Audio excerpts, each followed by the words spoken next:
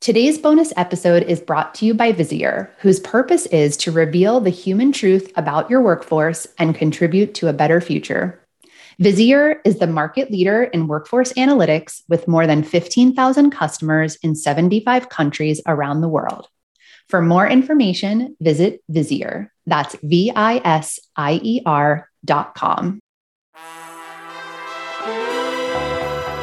You're listening to Let's Talk About Skills, baby. This week, we have a special bonus episode for you. Earlier this year, I had the honor of teaming up with Hitchworks, recently acquired by ServiceNow, to host a panel for their Skills Intelligence Accelerator titled Skills-Based Pay, Risks and Rewards. To explore this interesting topic, I was joined by three incredible women, Dr. Justina Saleh, Krista Steuben, and Nancy Ramanishan. Dr. Justina Saleh, VP of Research and Value at Visier, founding member and advisor of Equity Cities, and former two-time Let's Talk About Skills Baby guest from Season 1, Episode 8, and Season 1's Holiday Bonus episode.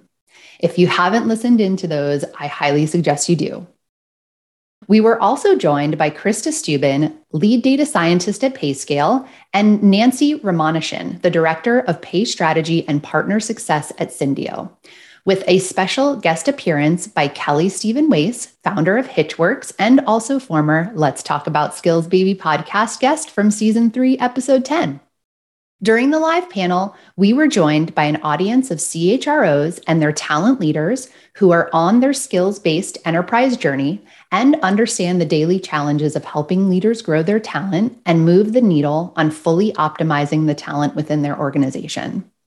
We are excited to share the recorded panel with you today. Hope you enjoy. Good morning, good afternoon, good evening, depending on where you are. Welcome to the Hitch Magnet Group Skills Intelligence Accelerator session, Skills-Based Pay, Risks and Rewards. We are thrilled to have the opportunity to join you in your skills journey to discuss this interesting topic. My name is Kelly Ryan Bailey. My almost 20-year professional journey has focused on evangelizing skills as the currency of the labor market and using data and technology to create innovative, skills-based hiring and learning solutions for individuals, companies, educators, governments, and initiatives. I am the founder and CEO of Skills Baby, home of my consulting, workshops, and thought leadership. I also host a podcast called Let's Talk About Skills Baby that explores life skills leaders use in their journey to success and global innovations in skills-based hiring and learning. I hold an advisory role to the Adecco Group's Innovation Foundation. I am a board member of Adept ID, and I also co-own a number of other companies, including Growth Network Podcasts, Foss Capital, and World in 2050. I am honored to be your moderator for today. So I wanted to go ahead and introduce the rest of our group today, and it seems only fitting that after International Women's Day yesterday that we have a full female panel for the day. So we have Dr. Justina Saleh, the VP of Research and Value at Visier, and also a founding member and advisor at Equity Cities. Justina oversees product prototyping and innovation as part of the research and strategy team at Visier. For over 20 years, she has been on a quest for connecting people and value. Her life goal is to help people and organizations unlock their unique niches and then find and be found by their perfect matches. Her past roles include the Labor Market Information Director for the New Jersey Department of Labor, where she spearheaded the rapid reemployment response efforts and created and deployed the first real-time labor demand supply tool in the U.S. And she's also been an advisor to many state labor market information offices. She also founded the Analytics Division for Burning Glass Technologies, where she created skills, occupation, and education taxonomies, and a wide array of labor market, workforce, and education products. She also created the Intel chip of skills-based hiring, career pathing, and precision training, and powered a wide array of hiring, regional planning, and educational analytics products at Emsi. And she's also been the chief product and analytics officer for Profinda. We also have Krista Steuben with us today. She is the lead data scientist at PayScale. Krista holds bachelor's and master's degrees in mathematics. She has worked as a data analyst and data scientist in public health as well as in compensation, and has published articles in top scientific journals. At PayScale, Krista leads the machine learning team that powers PayScale's comprehensive compensation management software. Ooh, that was a mouthful. Krista and her team have built patent-pending tools that leverage the world's largest salary database to quantify the impact that skills and other factors have on pay across jobs, industries, and countries. And lastly, we have Nancy Romanchin. I hope I got that right, Nancy. The Director of Pay Strategy and Partner Success at Syndio. Nancy is a fair pay thought leader, speaker, and compensation expert with 25 plus years of experience, both in-house and leading broad-based consulting engagements. She joined Syndio from Willis Towers Watson, where she led their North America fair pay team for 5+ years. Let me tell you, you guys, I think I can go without saying that we are all lovers of skills based on these bios. So before we jump in today, I hope you guys don't mind that I give a little bit of a foundation on this discussion, and then we'll jump into chatting with the panel a little bit more deeply. I know this is a slightly controversial topic, maybe still a slightly new topic, but I wanted to talk about some of the changes that we're all experiencing in the world and that have especially, I mean, they're not new, but they have especially been accelerated by this moment with the pandemic. So some of the stats that I wanted to point out, a little bit of the latest in terms of inflation. In January, we saw annual inflation rise to 7%. This has been the biggest gain in 39 years. We're also seeing US wages that are up an average of 4.7% over the past 12 months. I don't think this will be new for any of you out there hiring folks or retaining folks, but these salaries really have been doubling, even tripling, and that's either by staying internally or receiving counter offers elsewhere. Of course, as you know, the Great Resignation, that we're in the middle of this. And the latest JOLTS figures that came out in January also showed that 4.5 million people were voluntarily leaving their positions back in November. We've also got something going on that I refer to as sort of this, I guess, broadly speaking, we'll talk about talent shortage. And so really, there's a number of different factors, again, that have been progressing over time, but really seem to be quite prevalent right now. Things like lower birth rates. We haven't seen this so much in the US as within just recent years, but we are starting to see lower birth rates. Obviously, we're seeing the retiring of the baby boom generation, which was the greatest generation.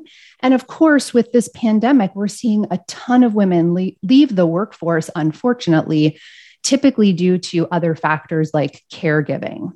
It truly is a talent marketplace. And with some of the other factors that I just mentioned, you can imagine that this is really drumming up a lot of changes when it comes to compensation. I'm sure you guys have heard some of the rumors out there of knowledge workers unionizing. I know this has been happening in a lot of major organizations. We have, seeing this at Google, Amazon, et cetera.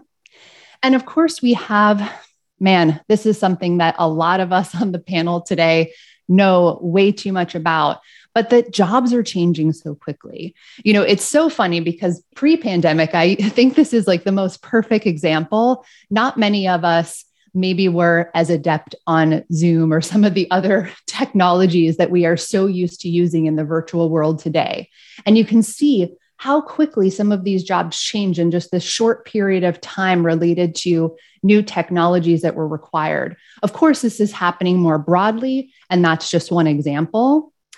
And then lastly, I just want to say, as we jump in here, I don't want to share all these stats to say, hey, this is doom and gloom. This is the state of the world. And I think it's important that we understand what's going on and admit that there's a problem. But of course, when there is a problem, there is a big opportunity.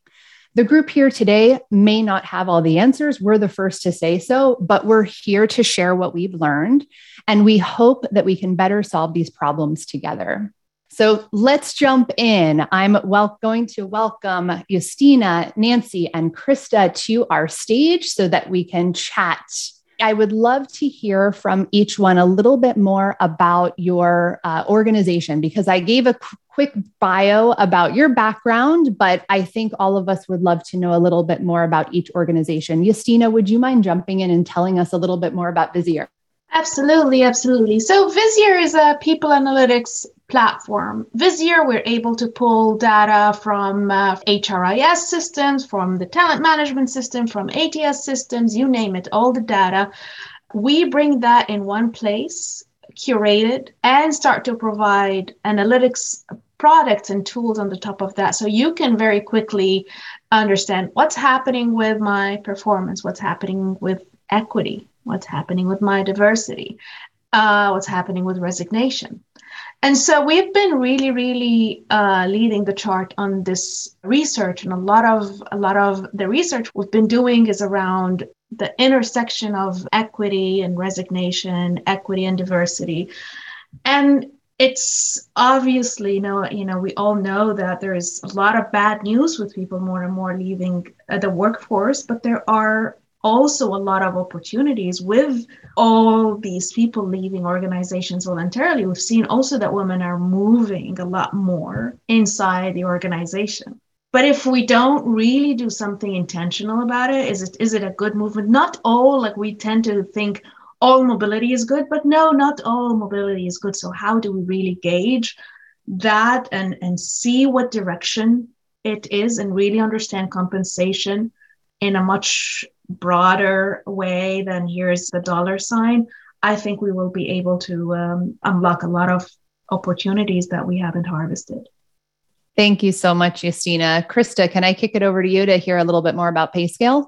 Yeah, PayScale is on a mission to help job seekers, employers, and employees get business right and make sustainable pay a reality. So we provide compensation management software, and that management software is based off multiple data sources. And we also have advisory services that can help customers create and manage a comprehensive compensation. I know that is a mouthful to say, strategies and practices. So at PayScale, I'm leading the machine learning team. So we develop the models that are going to power these products. So PayScale has the world's largest salary database, and it has data from crowdsourced resources from employees. We have HRIS data from companies, and we also have that traditional survey data. And the focus of my work is to leverage all of this different data and use that to measure the impact that skills and other factors have on pay. Thank you so much, Krista. Nancy, tell us a little bit about Syndio. Sure. And I'm just so excited to be here today, I have to say, with all these amazing people. So Syndio is a data analytics platform that addresses workplace equity. So we help and actually teach our clients to conduct pay equity analyses, diagnose issues with their pay program design and delivery, hire new employees using salaries that are both externally competitive and internally equitable, and understand labor flow so they really understand how to target efforts to improve opportunities at their organization. It's really an exciting time, I think, really, when I'm listening to sort of what each of us is doing. I just think this is a really exciting time for HR because we have the benefit of, software technology to really drive a lot of what we're seeing with analytics in a way that we just haven't had before. And those are the types of insights we're really trying to bring to our clients so they can really take action on them. So great. Thank you so much, Nancy. I'm really excited too. Although I'm going to be asking the three of you questions, I don't want you to feel at all like you can't jump in and chat with each other. So please make sure you do so. Give me a little nudge if I don't see you right away. But let's start off, Justina. I know this might feel like a bit of deja vu to you. One thing I didn't mention when I said that you had worked for the DOL in the state of New Jersey was that this was during the financial crisis and the Great Recession, or the last recession we've had here in the US. They say history tends to repeat itself. How is this time different? What have we learned? Maybe what have we even unlearned? Yeah, this is really interesting because at the time also, like, some of the similarities are the jobs were changing. There were industries that are completely going out. Manufacturing turned into a knowledge-based industry at that time. Finance was going under a lot of regulation. So a lot of the talents that came from the freedom outside of regulation were no longer needed. And people were losing their jobs right and left. So how do you really understand the labor market in an agile way? And this is what drove me to we need skills. And I was Kelly's client because the company she was working at was the first to actually provide skills. So just understanding things at the occupation level was not enough.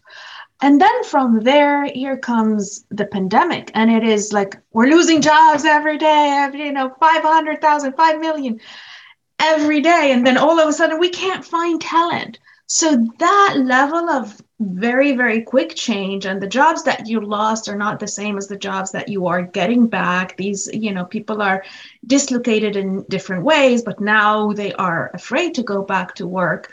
And still the focus is, how do you understand these roles and how do you look outside the box? There are a lot of people outside that you can hire from, but this is a time when you need to look inside and see, how can I invest in my people?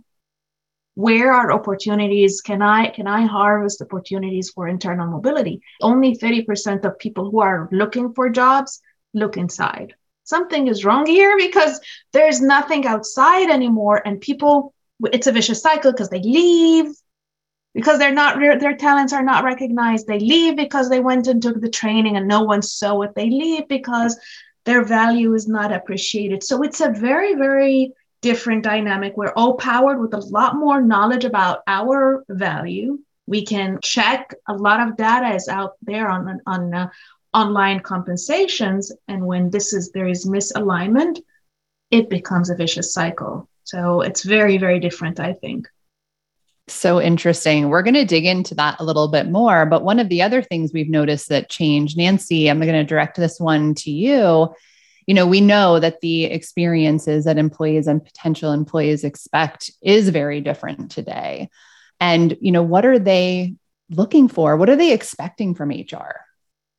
When we were preparing for this, I've been reflecting on it, and it's opportunity, right? They're so accustomed to a consumer experience today that they really want to bring internally.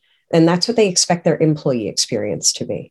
So we have employees that are savvy. They do their research, just like you're saying, Justina, right? I mean, there's so much information that they can access, and it's frustrating when they can't access that information internally about what opportunities exist, how they can excel, how they can build, and really have a greater impact within the organization. So those are the things that I think there's a disconnect right now, because they're just so accustomed to that, having all of that information about, goodness, everything they buy, right? Never mind something as critical as, why am I paid what I'm paid? How can I advance?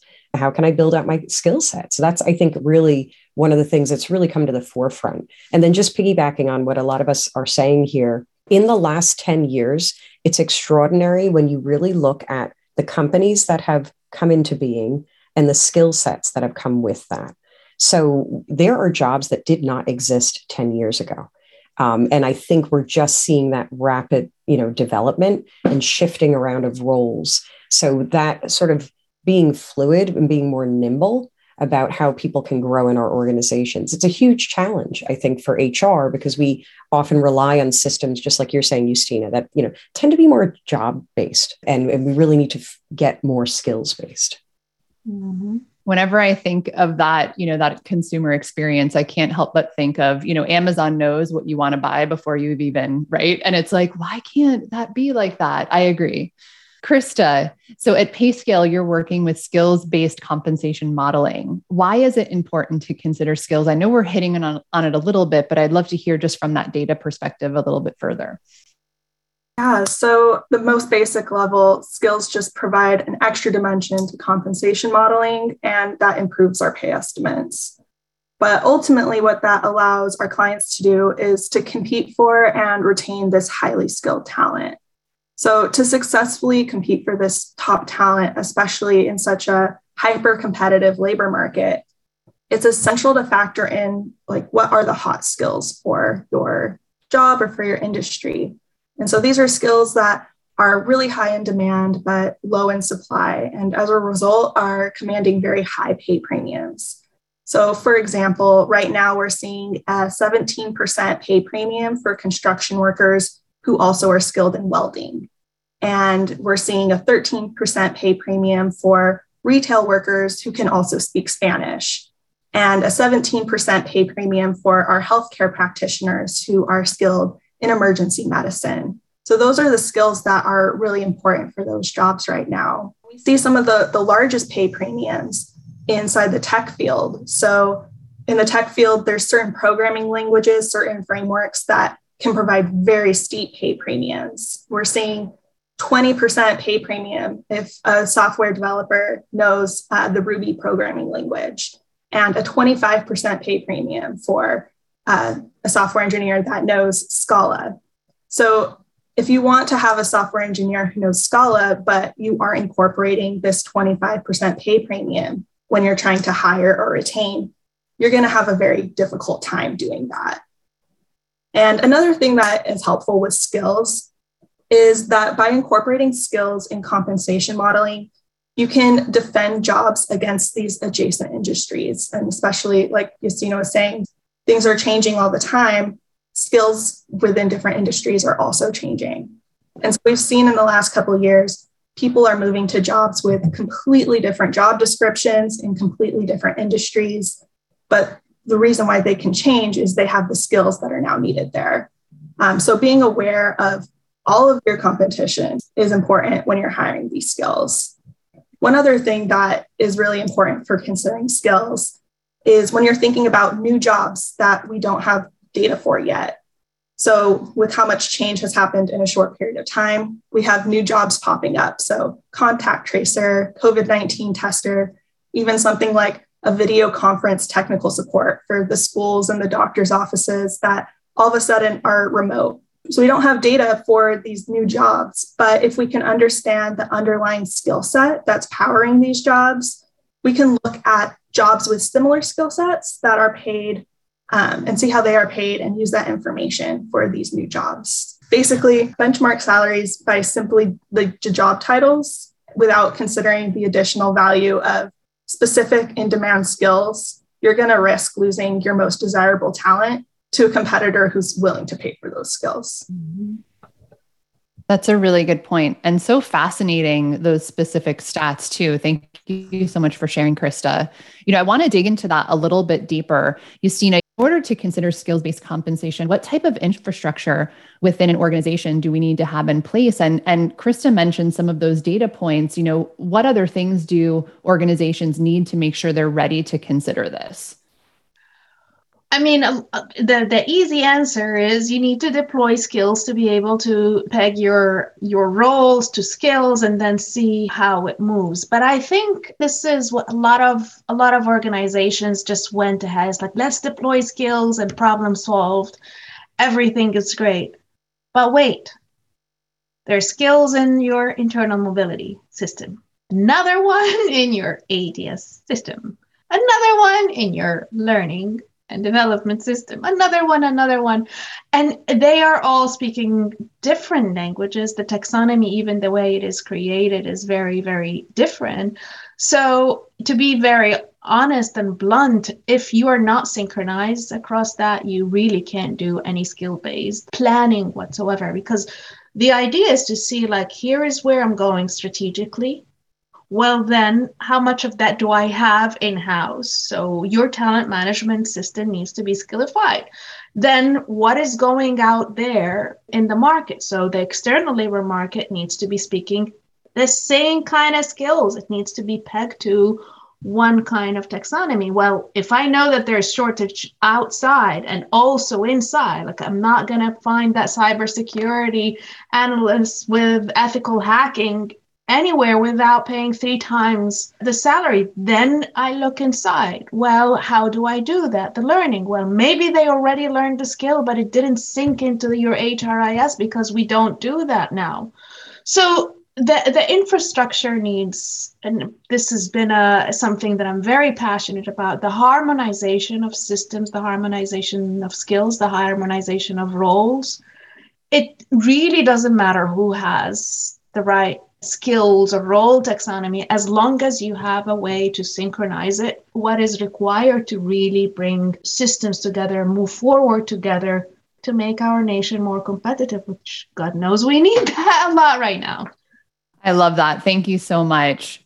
Nancy, just going back to some of the work you're doing at Syndio, I'd love to hear how you're approaching compensating skills fairly, because it sounds like there's so many different factors to include and so many various different jumps. You know, you mentioned fair pay earlier, so we're just going to go there. No, absolutely. And I love really the answers from both Krista and Justina, because I think it goes to the complexity of the issue. So what we end up finding when we're helping our clients conduct pay equity analyses is that unpacking of skills that we haven't really formalized, maybe what we pay.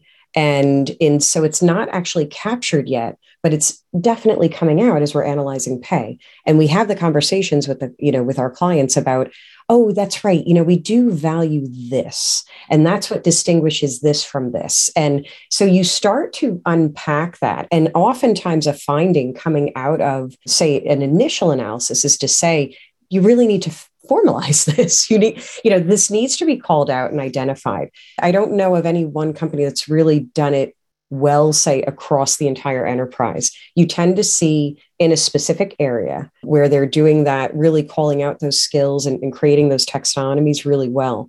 But I think in this day and age, as you're saying, we really need to be more creative about how we're cultivating talent internally so that we're really affording all of those opportunities in an equitable manner, because we know truthfully, right, there are certain patterns around who is going to leave, who is not going to leave. There's a lot more to the employee experience than chasing, say, the highest salary. And then quite honestly, that's not sustainable for organizations. Mm-hmm. So it's good, again, Krista, you calling out a lot of those premium skill sets. And it's so fascinating. But at the same time, a lot of organizations have to take a step back and think about, what is our strategy, though?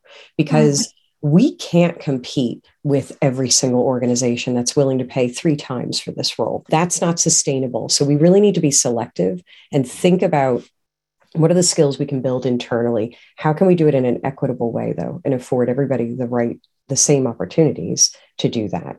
And really be, I think, creative too, in terms of how people succeed at our organization. And that's one of the things too, I think that's come out of a lot of our work with clients, where it's helping them understand that, if you continue to kind of go along, this is the career path that you need to have in order to get to X position, you are never going to make progress. Mm-hmm. And that means you really are only going to have one profile of employee who can play that game. So wouldn't it be better if we look across careers like a lattice? There's opportunities. We know that typically different groups of people have different career trajectories. So there are some that go up and to the right, and then there are others that kind of go like, across. Mm-hmm. And what they're doing is they're actually building out skill sets. And I think what we've seen actually recently too, especially in the pandemic, is the acknowledgement of skill sets that we build outside of work, like being a parent and what management skills, for example, you learn in having to, crisis management. So I think a lot of us, right, experienced that firsthand during the pandemic. I think the more employers kind of open up to that, it's going to benefit everybody, because we're going to have we'll achieve true workplace equity and very successful organizations, because I'm going to have now really super engaged employees who are part of having a real impact on the business. Like we are seeing that the comp keeps creeping up in a vicious cycle. But if you ask employees, no, I didn't leave this organization for higher pay. I left the organization because I wasn't seen, I wasn't valued. It's not the pay, it's not the pandemic. There is a lot more going on that people just had time to reflect. I need to be seen, or I'm going to go somewhere else. That freedom is the whole point. And the more we understand about compensation, yes, you see like what is the offer price, but there needs to be a little bit of a pause and not do it so late. Just as Nancy said, there is a lot of data out there we see when people are at risk at leaving. Yeah. Yeah. And I think, Kelly, it goes to how should companies deal with sort of this Wild West, right, that's being created? I think it goes back to, again, just like you were saying, we need to engage leadership and think as a company, what is our goal, right? What are we trying to do? What is our philosophy around rewarding employees? What do we value as an organization? And let's now define salary, the wealth of data that are out there. But what is our market? How do we define market? Who do we compete against? What is talent? Thinking creatively about where we're getting talent, and then thinking through what are some strategies we can do to better engage those employees, to first identify, I think, like you said, ideally, Justina, who we think is at risk, and then how do we engage with them? And it's kind of too late, right? If they're leaving and they want that salary. And as you said, it's not about wages. It is in some cases. We're seeing, I think, Kelly, like you said, the right sizing of revenue share of happening with the labor market movement, right, that we're seeing.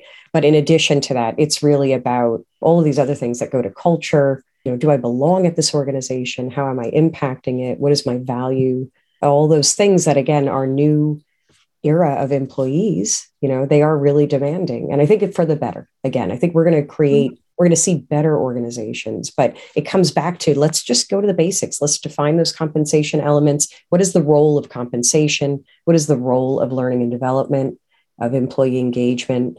What are other parts of rewards versus cash? I'm so glad you guys called this out. And so is Kelly in the chat, because it is so true. A lot of times we talk about the particulars. We talk about the financials. There's just a lot under the surface. I feel like part of me wants to stick here for a second and talk about this, just because, when we have this conversation around skills, especially when we talk about leadership, and why most people leave is regarding the not feeling valued, or maybe even a bad situation with a leader.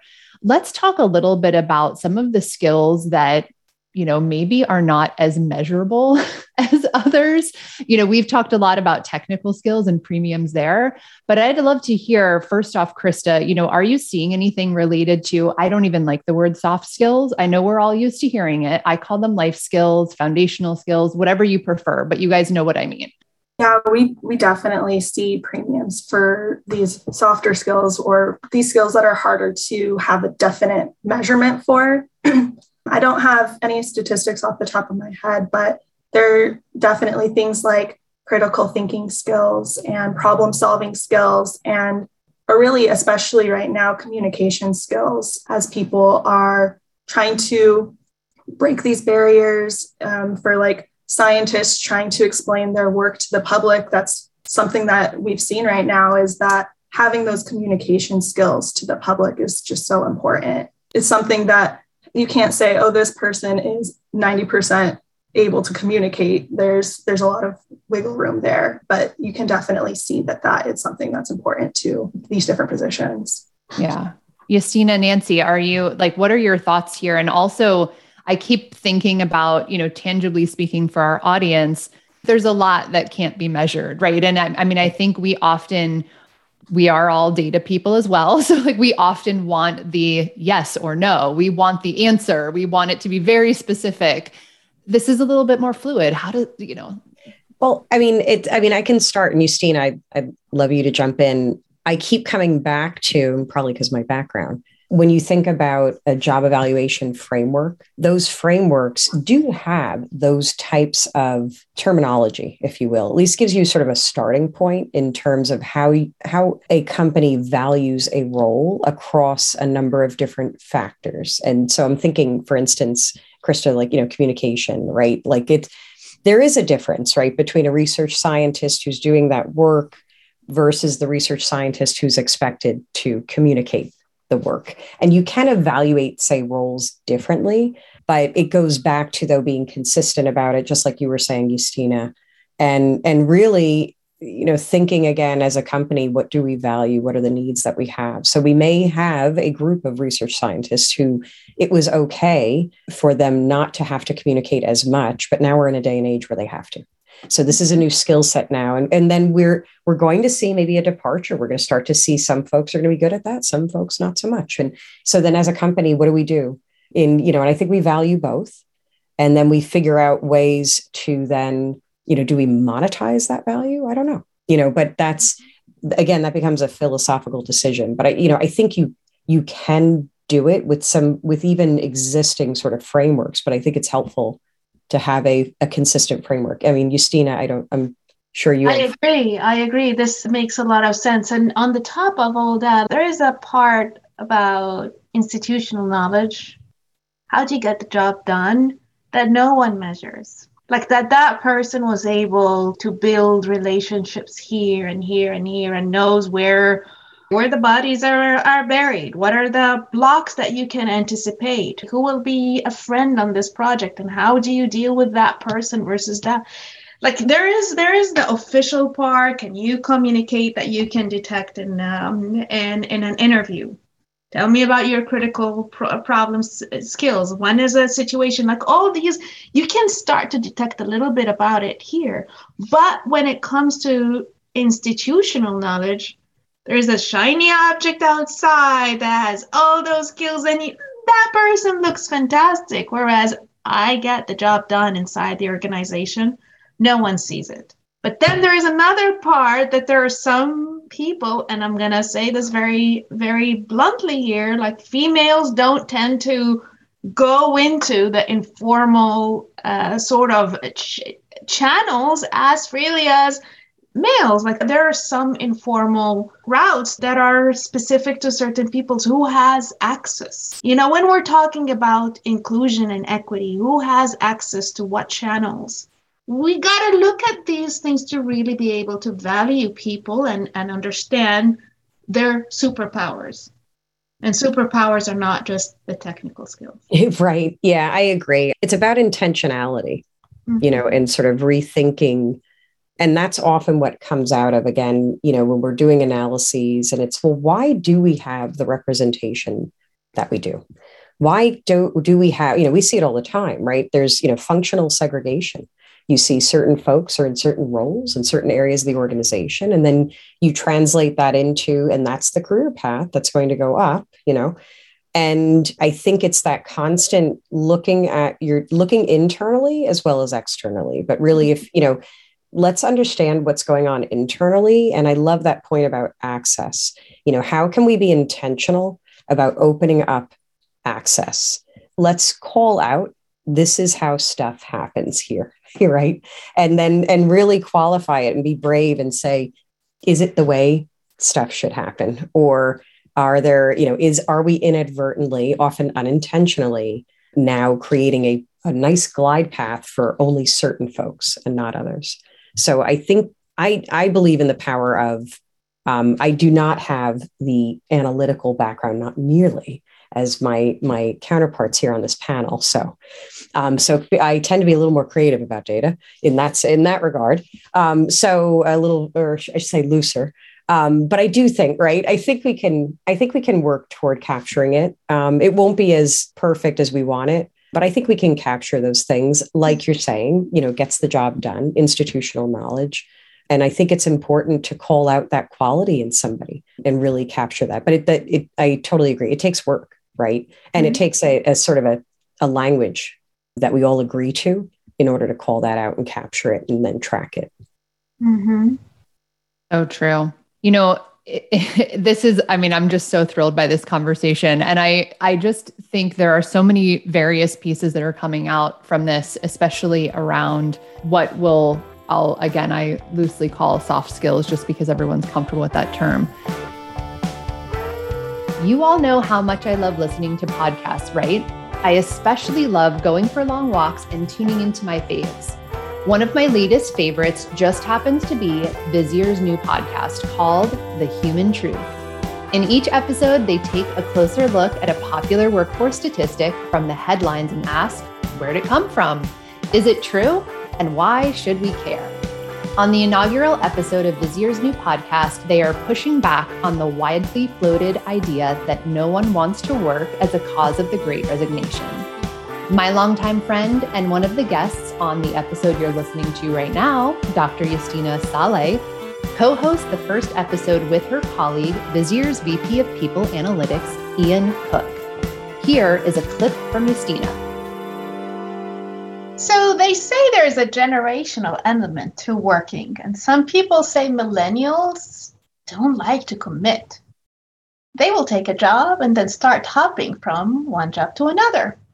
And there are a lot of stats out there to confirm that they are less likely to stay and always looking for a different job. Only 36% stay within the same organization for 12 months. So what's with all this hopping?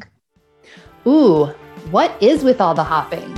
Check out this episode of Vizier's new podcast, The Human Truth, wherever you listen to podcasts. And if you enjoy it, make sure to subscribe and give them some love by leaving a review and sharing with your friends. Something comes up quite often when I'm talking with employers, and I wonder, Justyna, your thoughts on this, because we've been talking about skills that maybe have a little bit more difficulty being measured, but I'm always asked the question, how do we get to proficiency level of skills? How do we assess skills from these various, maybe even outside of a formal work environment scenario, so that we can make better decisions? If, again, assuming we're all talking the same language, all those good things, right? I mean, I have an answer that some people will not like, because I think we are looking for precision. And is it level 3 or 4? Do we use the manager should put it in, or should it be the person and it is self-reported? I can't take it into consideration if it is not measured. And that I am a data scientist that really cringe when you over quantify the thing that shouldn't be quantified. There are other ways, like you want to see how critical that skill was for the role, and did you perform it right? And it comes as a collective of skills. Like you're a data scientist who've been using Python for a number of years, and you got the job right. You see that in you gotta look at the projects, you gotta look at the talent, but that obsession, how important is this skill for the role? It's like, it's a data science role. I think it is important to have Python. How important is communication to the role? When we are starting to corner skills in this way, like skills was supposed to be a medium of communication, not an end. And when we made it into an end in its all, that it is like a panacea for all the problems, and let's quantify it, give a score, all that is like, what happened? We are just trying to bring color, and we took all the color and made it into black and white because this is what we're comfortable with. But it really, the efforts to show proficiencies are not wrong, but you got to take that with a big grain of salt and look at the person as a whole, with their roles, with their history, with what they bring to the table, and all those adjacent skills that no one can really quantify. Then you're able to really say, is that important or not? Is that person proficient in it or not, without being stuck with it? So I know I'm controversial here. I completely agree with Nancy's comment. I was like, I love to hear this from you. And this is always the way that you've talked about data to me and opened my eyes. The thing is, it's just not only about that. We have to look at the color. Let's open it up. I do have one question in the chat. We have been talking about using skills as a supplemental factor to traditional pay models. Is there a future where skills is the entire basis of pay? Maybe Krista can kick us off with this one. Yeah. I think maybe there is a future, but I think that it's still quite a ways off. First of all, just how we've been saying, it's difficult to measure these skills. It's difficult, especially when it's not as technical. There's difficulty there. But even if we're thinking about the other factors that go into pay, like, yes, there's job title, but there's so much more.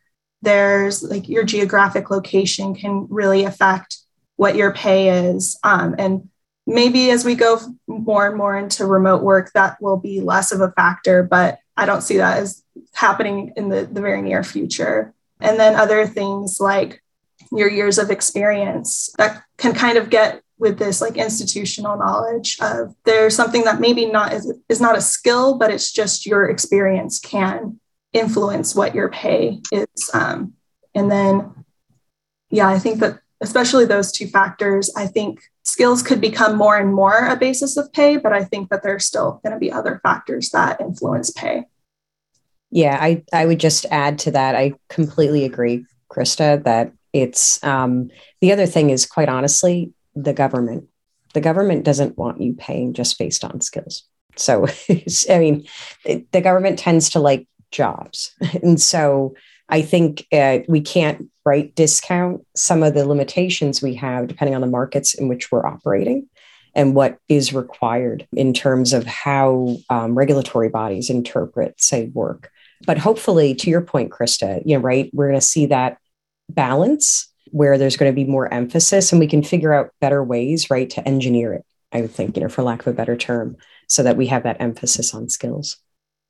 I'm going to say a completely out of the box response to that question that I think Justina's going to want to say something to.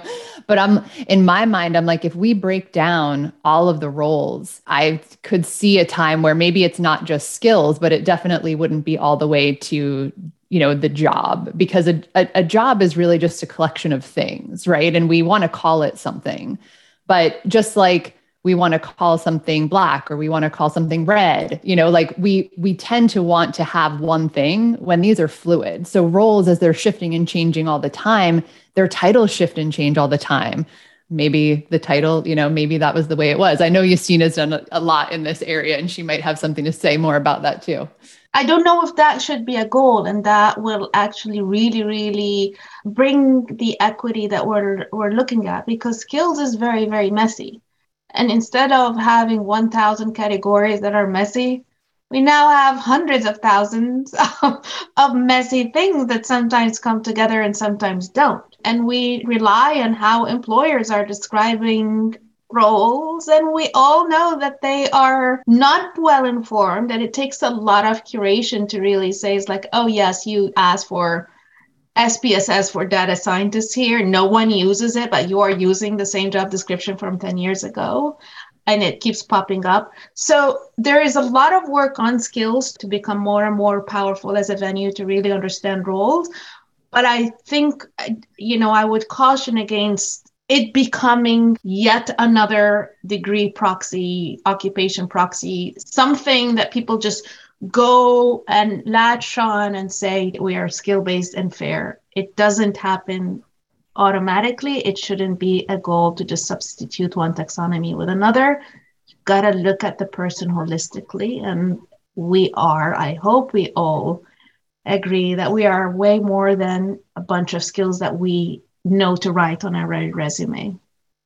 That is a good one, Justina. Okay, we have a question in the chat. How do you navigate equality in an organization when retaining talent and recruiting new talent continues to change with the current talent market? I would love to answer this one, if I may. I think that's where, again, as we described, sort of where the worlds within which each of us are working, right? It's no coincidence that we're all in technology. We're all working with data, and it's about just continually looking and monitoring that data. So I think first and foremost, you have to know what's going on inside of your organization.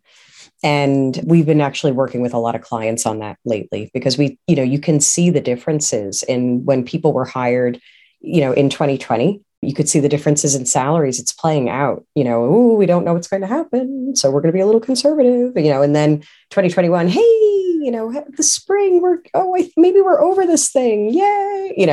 And then, oh, maybe we're not. So, you're really seeing that play out in these hundreds and, thousands of hiring decisions and everybody just shifting around. So I think it's really setting up an infrastructure where you are able to bring in data real time and really look at it and what you're doing, and then continuing to come back to these philosophical sort of questions, right? Like we can't throw money at people willy-nilly. We really need to be a little more intentional. And then if we do decide, this role really does cost this, then who else is in this role?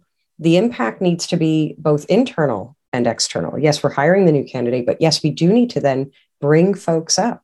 And that needs to be kind of part of that story. So I think the more that we can set up an infrastructure where you have these different activities and things within HR, but they're integrated, right? And we're all really working with one another very closely. I think that's really what we're finding. We actually have functionality where we're helping our clients use their pay equity analyses to actually inform what they're offering for the purposes of bringing in, say, that external pay data, but having the internal equity information so that they have sort of a sweet spot of, okay, now I know I can hire people and I'm in alignment with our current pay practices as well as what's externally competitive.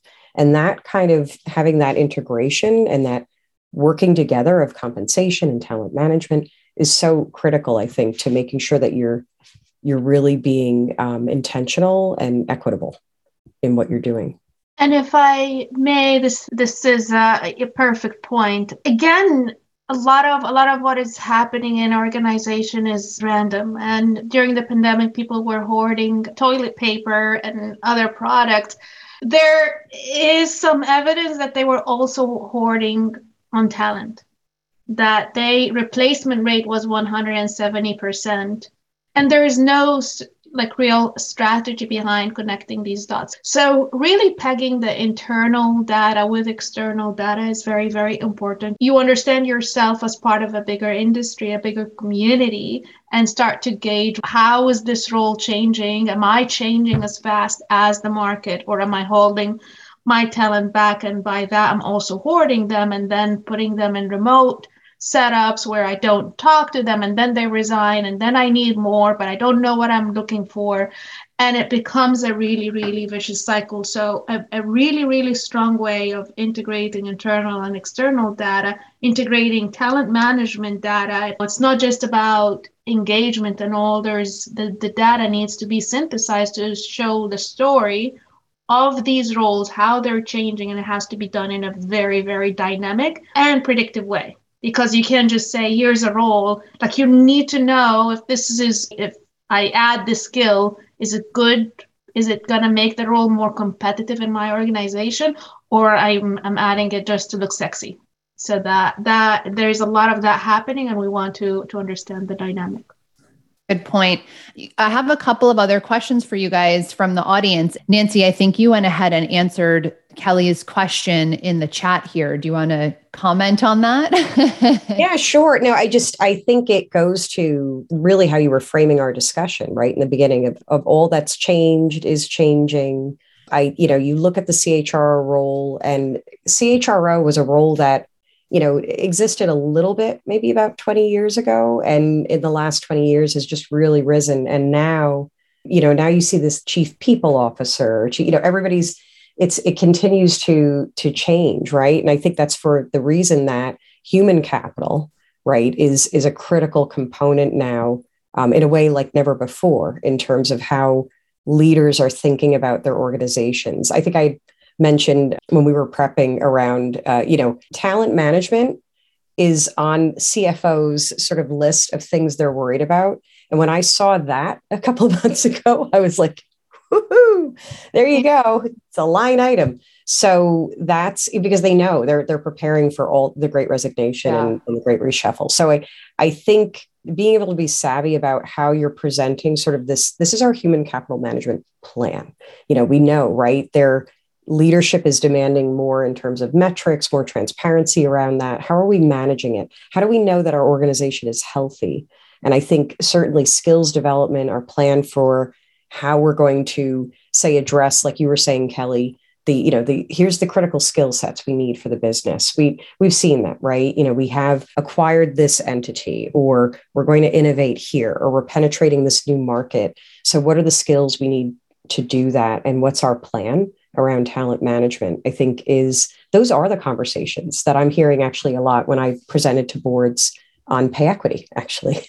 So it's usually, here's the pay equity analysis. Yep, this is what's happening. And no shocker here, the story really is around representation.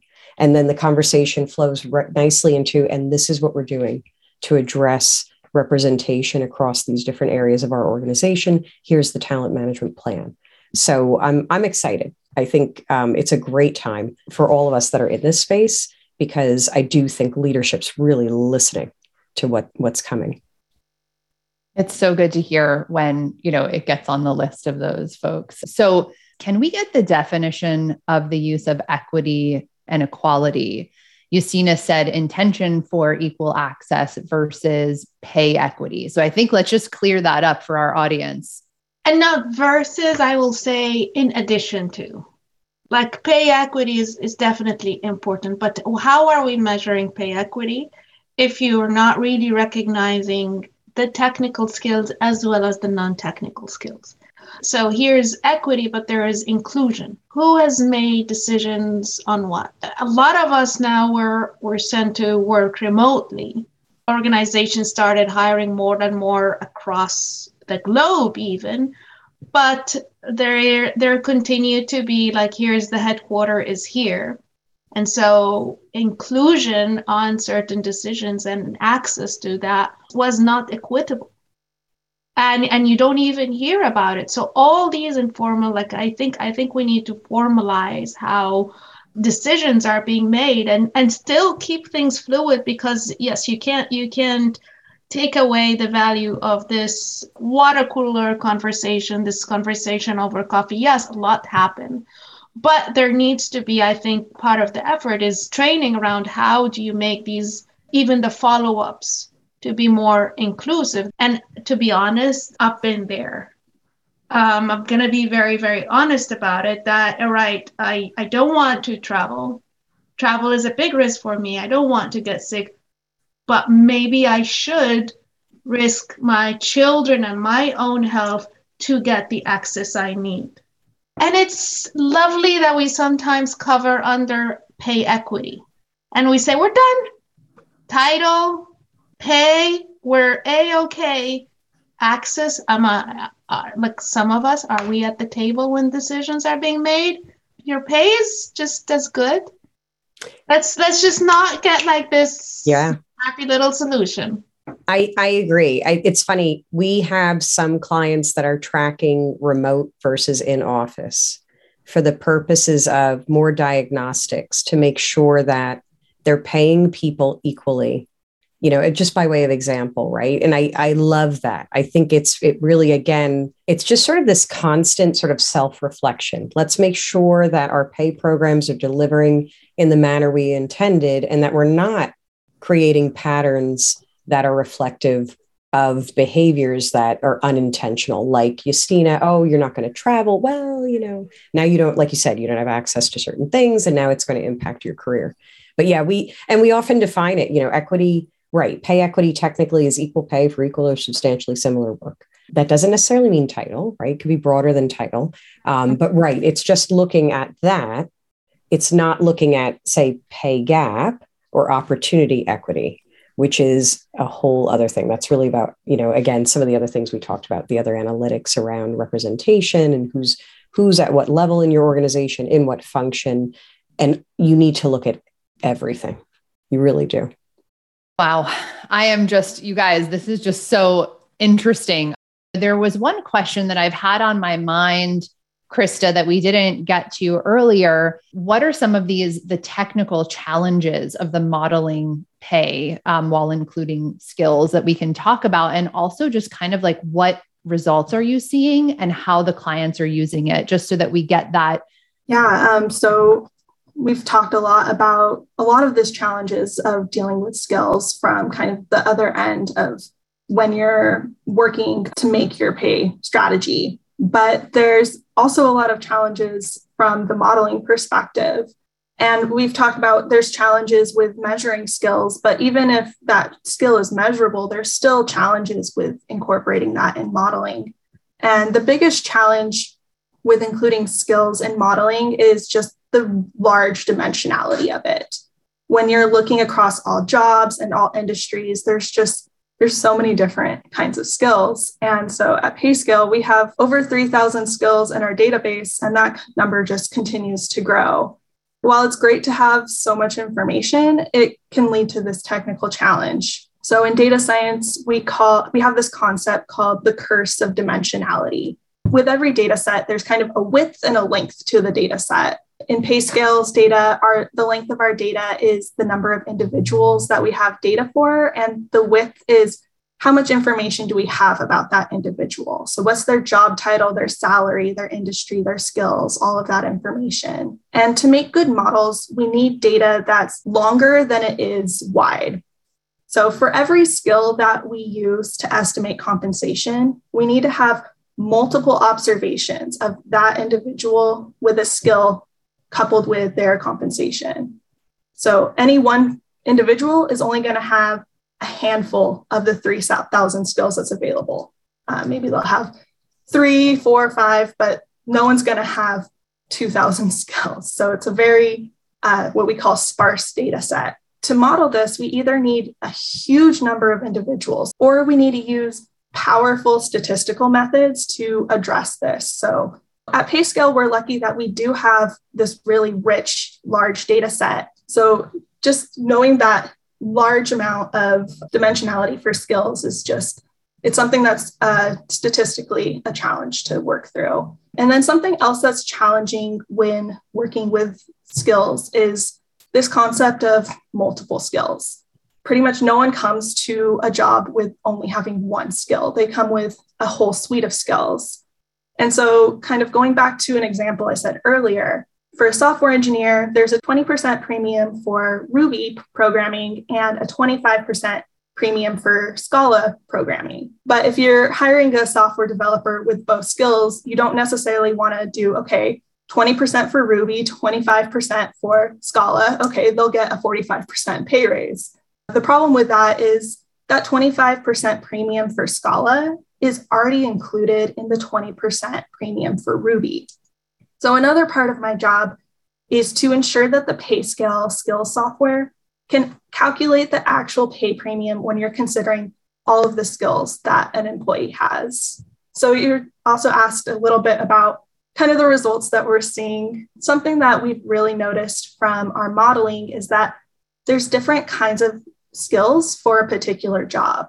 So there's these essential skills. These are skills that are non-negotiable for a job. This might vary a little bit for a particular job title, depending on the company, what that company really needs for their particular job. But each job will have these non-negotiable skills. And these skills will really kind of determine that market range for the job. But then there'll be individual employees that come with specific skills that are also useful, but they're not necessarily necessary for the job. They just give this extra benefit. And so when we're thinking about these useful skills, that could land an individual higher on the range for that job. So there's kind of these jobs for the skills, but then there's the skills for the job, but also these skills at the individual level. So for example, there's a skill that might be essential for like a commercial truck driver is they need to be skilled in safety compliance. They have to be able to drive their truck safely. And so that skill is incorporated in the market range. But if a commercial truck driver also has hazmat experience, that's a useful skill. And so that could increase the pay for that particular individual. And something to keep in mind is that the same skill can have very different impacts on pay depending on the job that they're applied to.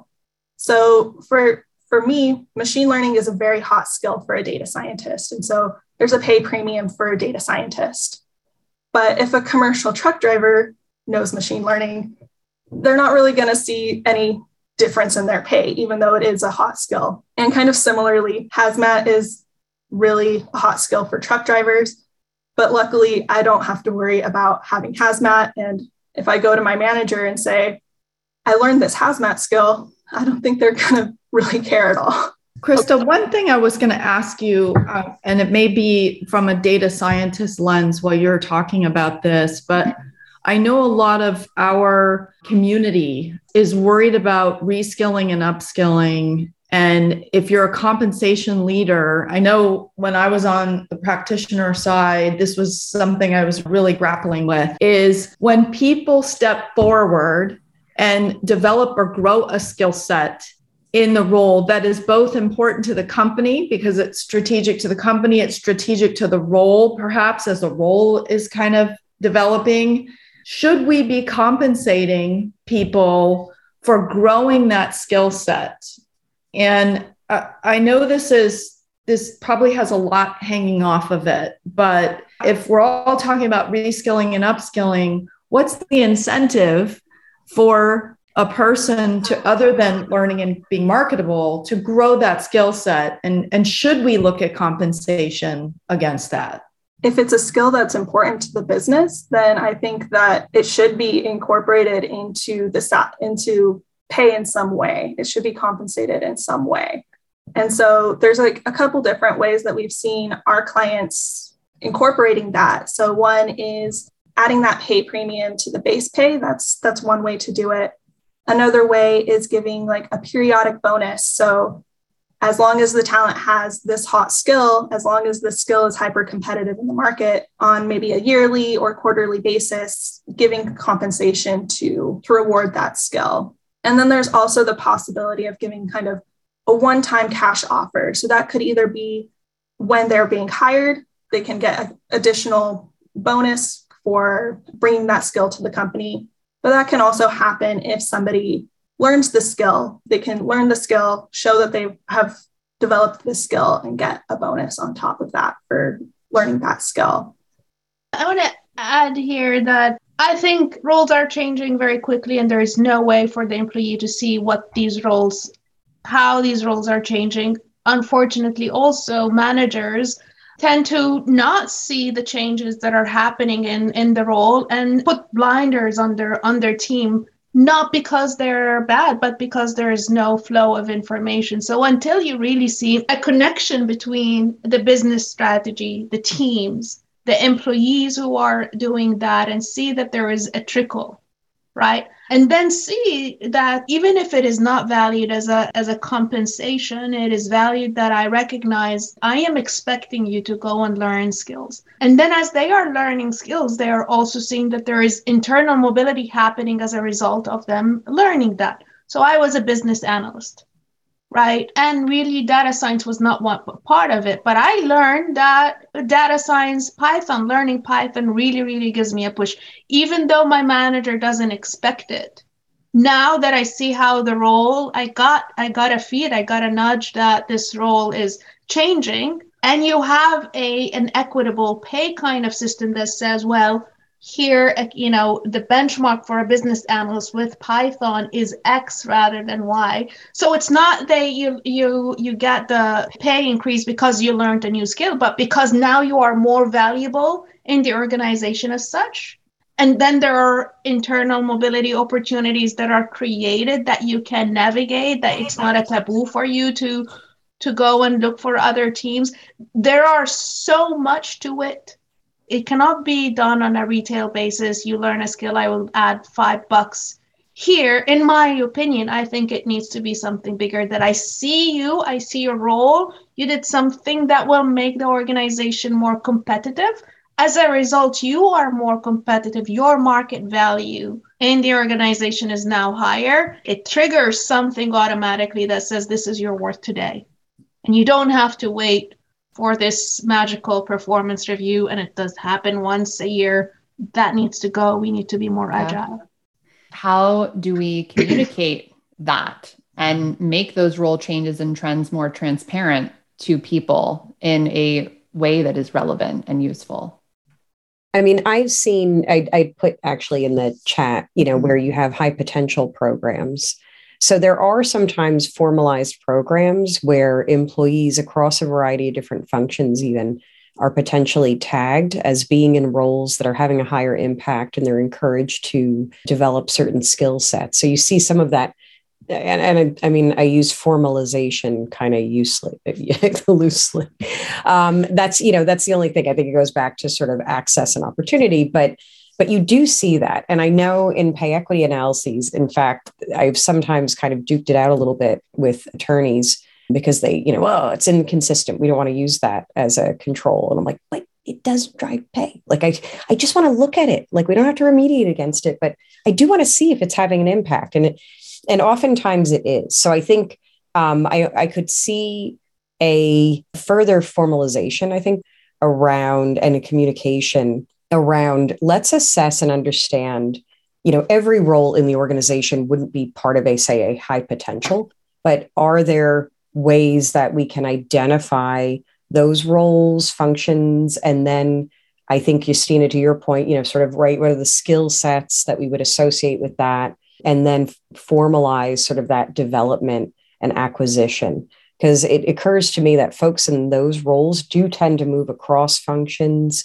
And that's exactly what they're doing. They're really being, deployed in a manner that they are learning the business with this idea that they are going to be running a portion of the business, a segment of the business. Interesting. And to be honest, there are no tools right there that communicates that information correctly. There is a very, very big perceived dichotomy between strategy and people. So most of the career pathway tools are warm and fuzzy, make me feel good kind of stuff that are completely disconnected from the organization. And until you really see that I am part of the organization as a whole, and I can increase my value and satisfy and fulfill my preferences and interest through a proper dialogue between my interest and the interests of the organization.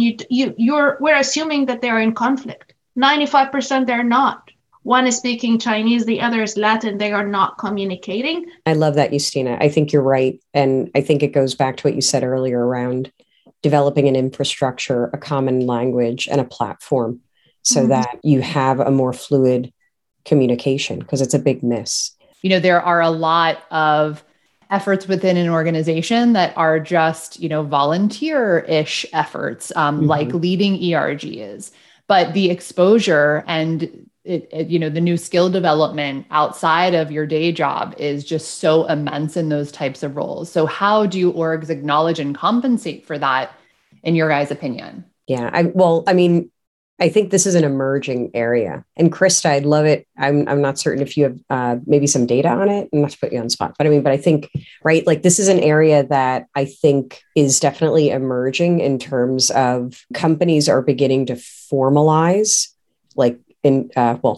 monetize what folks are doing in this space. So we know that we often see on anybody's career pages, here are all of our ERGs, yay, look, and then, as you said, Kelly, there is the leadership, the acquisition of leadership skills and the recognition. So helping leaders recognize that people are developing that skill set. So they may not have, P&L responsibility or former leadership over a team, but because they're demonstrating leadership as part of leading this employee resource group, that should be taken into account in terms of their own careers. I think, Krista, it's not a lot yet, but I'm seeing here and there, companies are beginning to monetize, like to formally say, yes, we're going to pay you more for doing this. Yeah, I've definitely seen that. I don't, off the top of my head, obviously, I don't know the exact number, but I've seen that for some places using, having an additional stipend of, if you're leading these kinds of groups, leading this kind of work,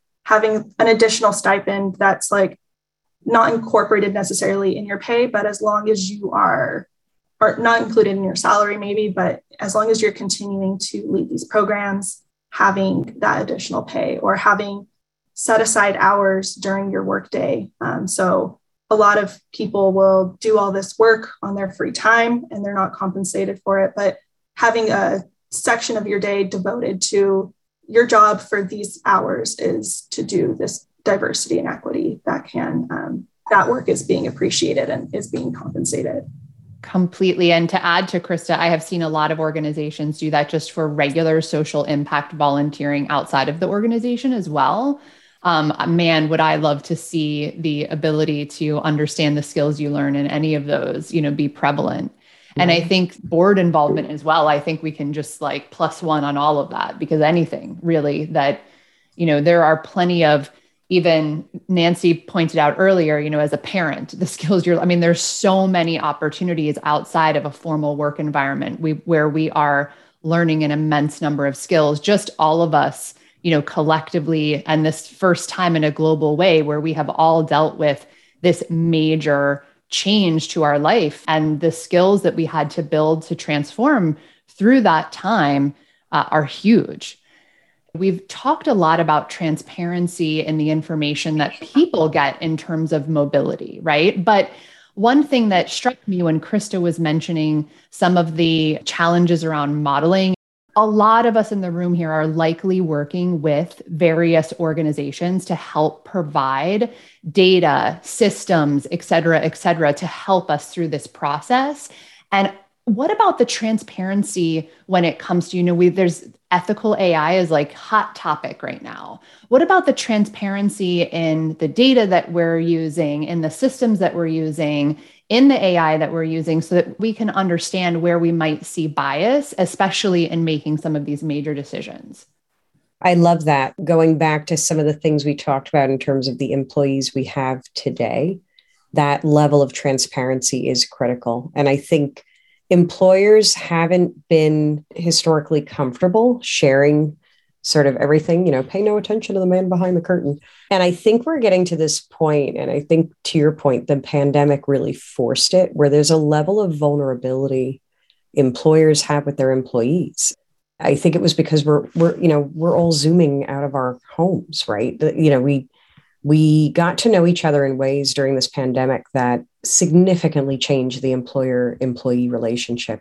When you think about that, I think it means that we have to be, like you're saying, Kelly, really almost not skeptical, but look critically at the AI that we're using.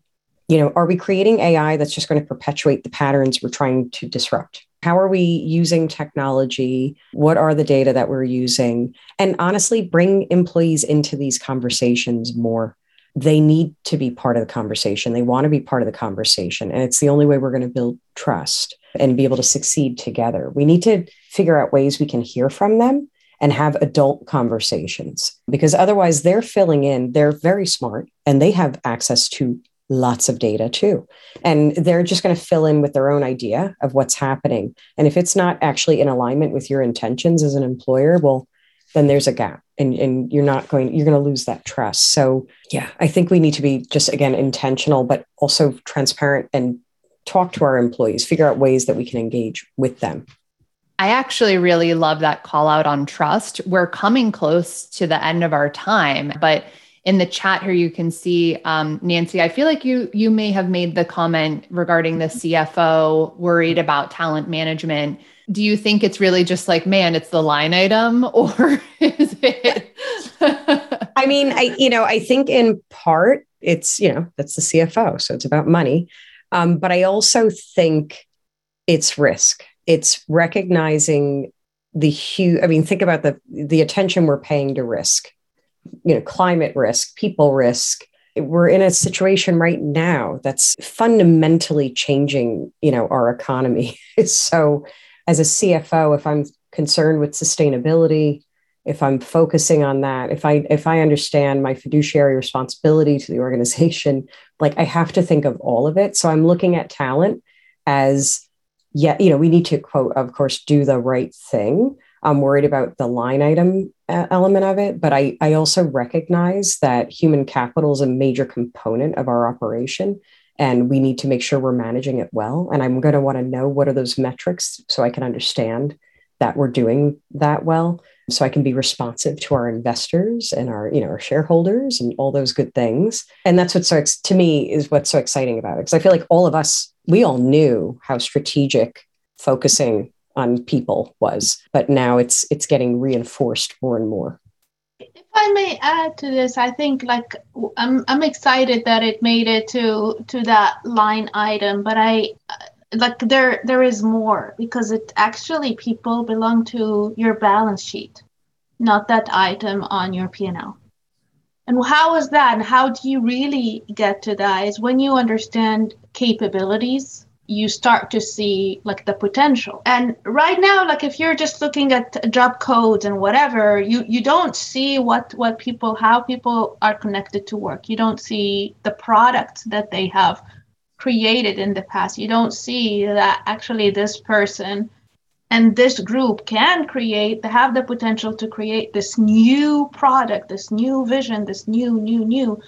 That is when really it turns into a capability, into an asset.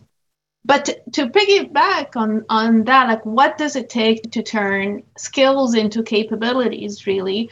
When you connect outcomes and you see that diverse teams together, they have greater capability as shown in outcomes. It's not like, oh, be nice, hire this person of color. It is like, no, we need this because our business is dependent on it. That level of connection, it doesn't happen yet, but it like in our AI, instead of being passive, like let's report, we want our AI to say like, hey, this person has the skills you're looking for and also diverse, which also will make your team more productive. That's the level that we need to be aspiring for. I love that. I mean, people are our greatest asset, as they say. We have one last question, you guys. Speaking of soft skills, high performer data scientist profiles in Amazon can be very different from those of, say, Google. What would be the effective way to identify the right talent considering differences in culture? Oh, wow. I think you start to see when I did skill shapes in the past and start to see how roles vary from like a Google embedded software versus an Amazon embedded software, you start to see some differences in them and some soft skills, start creeping in here and don't creep in there. You start to see the value. But again, there is a limitation to that, which is another reason like you wanna deal with skills a little bit more cautiously, because a lot of that is just the manager, how they ask for skills, and not every skill they ask for is what they need or how it communicates. So that takes us to that level of integration of data that you want to bring in. What's the value of the enterprise as a whole, which is the perceptions, what employees do, their turnover, how willing are they to do volunteer work in that organization. These are kind of data that needs to be brought in so you really understand the compensation at a much more holistic level, that it's the value of the employee, the value of the organization, where it stands in the external labor market. We need that intersection. Really good point there, Justyna. Well, listen, I wanted to firstly thank all of our panelists for sharing this amazing and wonderful knowledge with us today. I know you guys will be interested in keeping up with their work and maybe even have some additional questions that you want to shoot their way, so you can find them all. We are all very active on LinkedIn, as it turns out. So not surprising, the work social platform, but you can find us there if you do have any additional questions. We would love to continue learning about your skills journey, so keep us posted. Thanks for tuning in to this special bonus episode of Let's Talk About Skills Baby, a Growth Network podcast production. Today's bonus episode is brought to you by Visier, the global leader in people analytics. To learn more, visit Visier.com. If any part of this episode resonated with you, we would love for you to share it with a friend or colleague who might feel the same. Feel free to reach out to me at Kelly Ryan Bailey on social and learn more at skillsbaby.com. Thanks again for spending some time with me, and most importantly, have a great day.